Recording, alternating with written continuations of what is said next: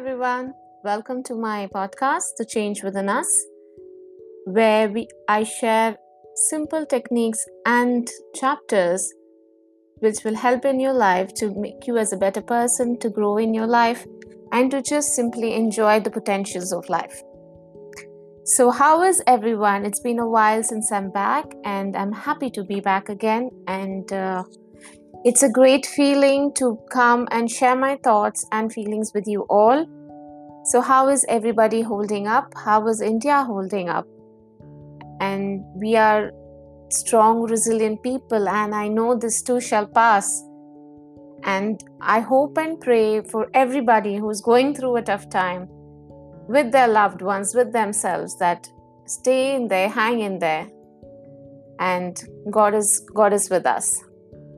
So let's get started. So today's chapter is about what is going on in our lives and what is happening around us, and I hope it helps because it's completely related to what is going on. So before anything else, let's just start with this. Practice being in the eye of the storm. The eye of the storm is that one specific spot in the center of a twister, hurricane, or tornado that is calm, almost isolated from the frenzy of activity. Everything around the center is violent and turbulent, but the center remains calm and peaceful. How nice it would be if we too could be the calm and serene in the midst of chaos, in the eye of the storm.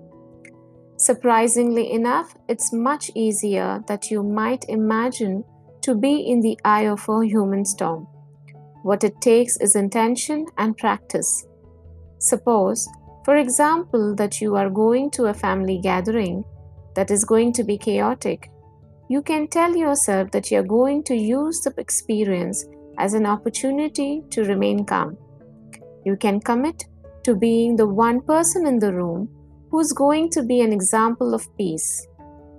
You can practice breathing, you can practice listening, you can let others be right and enjoy the glory. The point is, you can do it if you set your mind to it. By starting with harmless scenarios like family gathering, cocktail parties, and birthday parties for children, you can build a track record and enjoy some success. You'll notice that by being in the eye of the storm, you will be more present moment oriented. You will enjoy yourself more than ever before. Once you have mastered harmless circumstances like these, you can practice on more difficult areas of life, dealing with conflict, hardship, or grief. If you start slowly, have some success, and keep practicing, pretty soon you'll know how to live in the eye of the storm. So here it goes. The reason I share this chapter today is because we all are going through a storm. We all are facing this. We are in this together. And each of us have been affected some way or the other by this. Some are going through this themselves. Somebody's family member has this, or a loved one. So everybody is going through the storm. And if you being that person who can practice being in the eye of the storm, it will help everybody around. I know it is like easier said than done, but what choice do we have?